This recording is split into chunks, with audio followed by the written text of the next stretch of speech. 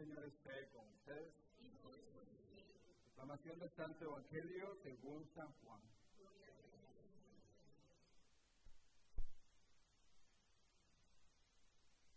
En aquel tiempo Jesús dijo a los judíos: Yo soy el pan vivo que ha bajado del cielo. El que coma de este pan vivirá para siempre. Y el pan que yo les voy a dar es mi carne, para que el mundo tenga vida. Entonces los judíos se pusieron a discutir entre sí: ¿Cómo puede este darnos a comer su carne? Jesús les dijo: Yo les aseguro, si no comen la carne del Hijo del Hombre y no beben su sangre, no podrán tener vida en ustedes. El que come mi carne y bebe mi sangre tiene vida eterna, y yo lo resucitaré en el último día. Mi carne es verdadera comida y mi sangre es verdadera bebida. El que come mi carne y bebe mi sangre permanece en mí y yo en él. Como el Padre que me ha enviado posee la vida y yo vivo por él, así también el que me come vivirá por mí. Este es el pan que ha bajado del cielo. No es como el maná que comieron sus padres, pues murieron. El que come de este pan vivirá para siempre. Palabra del Señor.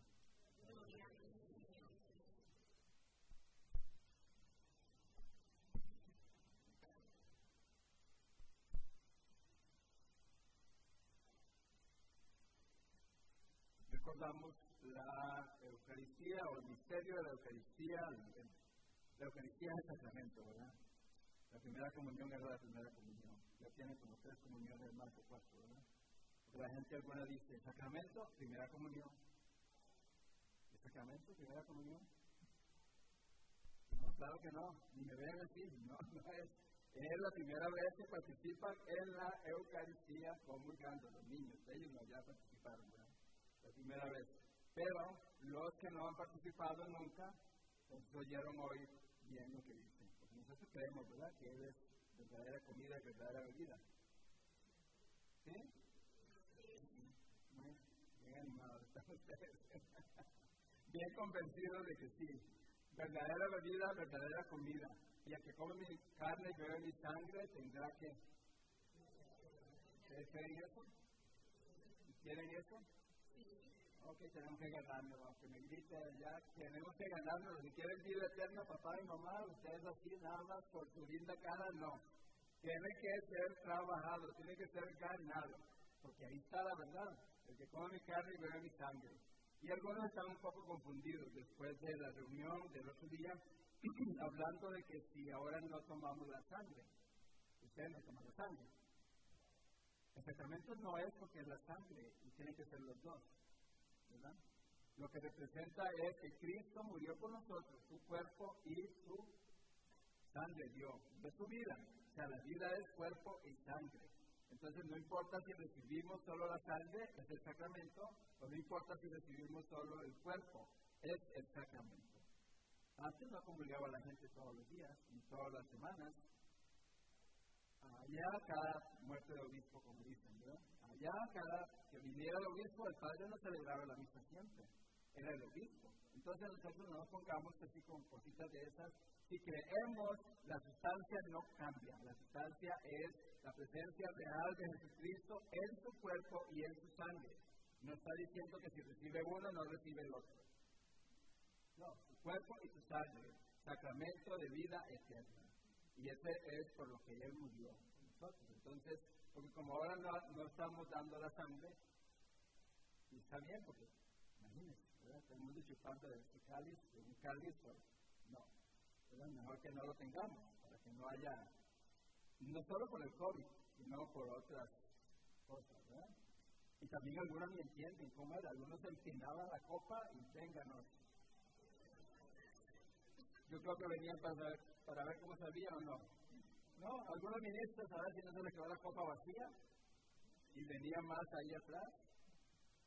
Entonces a veces nosotros no estamos educados, no conocemos lo que debemos conocer, el valor que tiene la Eucaristía, el valor que tiene la palabra de Dios, el valor que tiene esta reunión, esta a la que tanta gente de la iglesia en general ha dejado de asistir. Y que cree en la iglesia, y que cree en la Eucaristía, pero no van. ¿No? Porque están cómodamente en sus casas o simplemente ya no quieren ir, pero son católicos. Entonces tenemos este conflicto con algunos. Bueno, yo creo que ellos no tienen conflicto, seguramente somos nosotros los sacerdotes, ¿verdad? Los que vemos que dicen ser católicos, pero la Eucaristía no. Ya no viene. ¿Qué significa eso? Si usted es católico, ¿de qué se alimenta entonces? Si usted cree en Dios, ¿de qué se alimenta entonces? Si usted quiere ir a la vida eterna, entonces ¿cómo lo está haciendo? Entonces hay un poco de desinterés o de indiferencia ante el sacramento y un poco de reglas, un poco a veces puestas por uno mismo a veces. Hay gente que hace cosas cuando comulga que no debería hacer. Cuando comulgamos, cuerpo de Cristo, así, somos tres nada más, amén. Amén, amén, nada más. No se dice gracias, se dice amén. Amén, que significa así sea. Si uno se la come, ahí la pone en su boca, y mientras la tiene en su cuerpo, usted pasa en unos minutos con la presencia real de Jesucristo en su cuerpo, vivo, presente en su cuerpo. Así que cuando salen a la esquina se encuentran con alguien que se atraviesa y usted le quiere dar un buen toque con el carro, ¿y dónde está Cristo? ¿Ya le olvidó que lo lleva adentro? ¿Se le olvidó que está vivo en su cuerpo? ¿O comienzan a pelear con los chiquillos en el carro, o con la mujer, o con el hombre, o van criticando que dice que ella como vino hoy? ¿La viste? Sí, sí. Y Cristo ahí en el corazón de nosotros, ¿verdad? Diciendo, ¿qué me estás diciendo? No te entiendo ese vocabulario que tienes. No te entiendo ese vocabulario que tienes. Oigan bien, después de que salimos de la misa, lo tenemos por un tiempo con nosotros. Si no, no comulguen. Y la otra es, después de 10 años, 5 años, hasta 3 años sin confesarse, y hoy vengo tranquilamente paso. ¿Ah? ¿Sí? ¿Paso a comulgar? No están convencidos de que sí, parece, porque no dicen nada. Porque no se han confesado, seguramente. Si uno tiene mucho tiempo, tiene que renovar, o usted se pone el vestido que se pone hoy toda la semana. ¿No? ¿Y por qué no? Si dicen más o menos que después de 3 años sin confesarse que pasen a comulgar.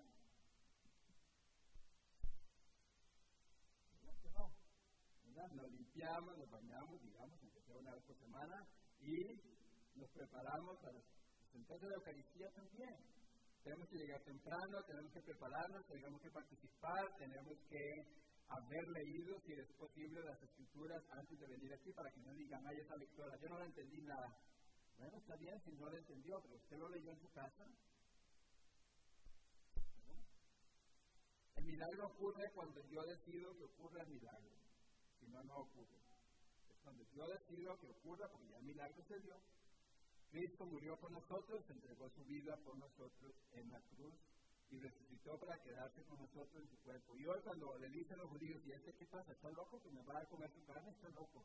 Y Jesús no se calla y dice, vuelve a decir, el que come mi carne y bebe mi sangre tendrá vida eterna. Y el que come mi carne y bebe mi sangre no morirá para siempre. Físicamente sí nos vamos a morir, claro. No morirá espiritualmente, su espíritu, su alma. Entonces, cuando celebramos la Eucaristía, a mí me encantaría aclarar muchísimas cosas que a veces vemos, pero no es ahorita el momento, más para hacer conciencia. ¿Dónde están sus familiares? ¿Dónde están sus amigos? ¿Dónde está la gente que es católica? ¿De qué se alimentan? Entonces, por ellos. Es tarea de ustedes. No digan que es tarea mía. Yo les pido a ustedes la responsabilidad. ¿Dónde están? ¿Dónde van a otra misa, no? Así como a confesarse allá también. Es algo que tenemos que cuestionarnos nosotros espiritualmente.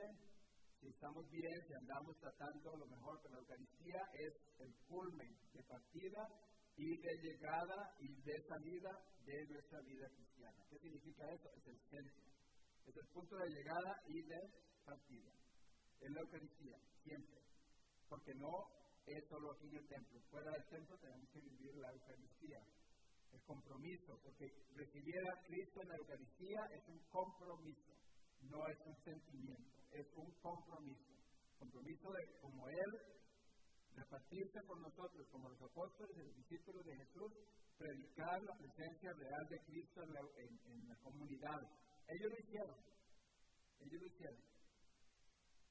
Y otros creyeron de que Cristo estaba presente. A ver, nosotros que tenemos 2000 años y esto después. Tenemos la Eucaristía, la Biblia, tenemos todo. Entonces tenemos que revisar de qué forma estamos viviendo la Eucaristía. Este es el misterio que es central en nuestra vida. Es de lo que nos alimentamos. Es de lo que nos alimentamos espiritualmente, aparte de la palabra y aparte de venir a la Eucaristía y reunirnos como comunidad, donde no hay ninguno especial aquí para Dios. ¿Sí? ¿Alguno recibe la Eucaristía diferente porque es más valiosa? No, solo lo que tiene gluten free, eso, ¿verdad? Pero no es porque es más valiosa. No es, ¿verdad? ¿Alguno tiene un asiento especial aquí? ¿Cierto? Ajá. Lo tienen especial porque ustedes se lo agarran, pero no es porque es especial porque el Señor dice, usted vino a la Eucaristía, usted es especial para mí. Todos somos igualmente especiales, no hagan con cositas. ¿Verdad? No hay nadie, tampoco es mi misa. No es mi misa. Es la misa de la comunidad. Es la misa de la comunidad donde venimos con nuestras alegrías, tristezas, preocupaciones, enojos, engaños, decepciones. Aquí nos recibe el Señor siempre a todos por igual, de la misma forma. No tiene ninguna distinción. A todos nos abraza y a todos nos consuela y a todos nos sana y a todos nos cura. O algunos se han dado cuenta que a usted no. ¿Ah? Nadie, ¿verdad? Que nosotros no nos acojamos a eso es diferente. Eso es diferente. Pero los brazos abiertos siempre están. Los brazos extendidos de Cristo en la Eucaristía siempre están. Y por eso que tenemos que hacerlo con devoción, con buena mente de habernos preparado y decir, voy a ir a la Eucaristía mañana, me voy a bañar, qué ropa tengo, voy a ponerme esto, Eso, prepararnos para ir a la Eucaristía. Para ir a la Eucaristía. Bueno, yo tengo que darles un aviso aquí porque está para su momento, pero yo no me quiero enredar más. Ustedes recuerdan la semana pasada, Padre Paul vino y explicó sobre la campaña de renovación, que es para ayuda a iglesias pobres, escuelas, enfermos, prisioneros, y la arquidiócesis, el 50% de la arquidiócesis. La semana pasada hicimos, con la ayuda de todos, me parece que eso como un 105%, o sea, pasamos un 5% más. Está bien, pero Padre Paul quiere más, seguramente, porque lo que se recoja además de los 100%, los 50 para la parroquia, el otro 50 para la arquidiócesis, y si hay algo más de los 50 y 50, se queda en la parroquia. ¿Entienden? Entonces, si alguien todavía hoy tiene su tarjeta, la quiere entregar, o la quiere ofrecer todavía, tiene tiempo. Y la semana entrante, si no lo trae hoy, la puede traer. Hoy la segunda colecta, si ustedes trajeron el sobre que les llegó para la segunda colecta, que es de la arquidiócesis para el fondo de los sacerdotes retirados, diocesanos, lo pueden echar en la segunda colecta. Si no, se va a hacer la segunda colecta la semana próxima. ¿Está claro? Hoy, si tienen el sobre o tienen una contribución específicamente para la campaña de renovación, la ponen ahí. No es para eso. Es la segunda colecta. La primera es la colecta regular, normal, de siempre. ¿Estamos claros? Y ya saben que el 50% es para acá y está destinado para seguir con el proyecto de la evangelización, con las clases y los retiros de las series de discipulado de Cristo, que es descubrir a Cristo, encontrar a Cristo y compartir a Cristo. Entonces, más los retiros y las clases y todo, para eso está destinado este dinero que se haga para seguir apoyando la evangelización y para crear más oficinas. Las oficinas de la escuela, que ya no están ahí, van a usarse para remodelarse, para uso de la parroquia, de clases, o de clases de bautismo, o de reuniones. Entonces, para eso también. Así que, ¿preguntas? ¿Dudas? enojos. Y después, en la final, vamos a ir a la procesión. Y cada uno puede tener una intención muy personal para ir a la procesión acompañando a Cristo con una devoción. Cristo que murió por nosotros, se entregó por nosotros y que camina con nosotros. El gesto de la procesión es que Cristo vivo sigue caminando con nosotros. Que así sea.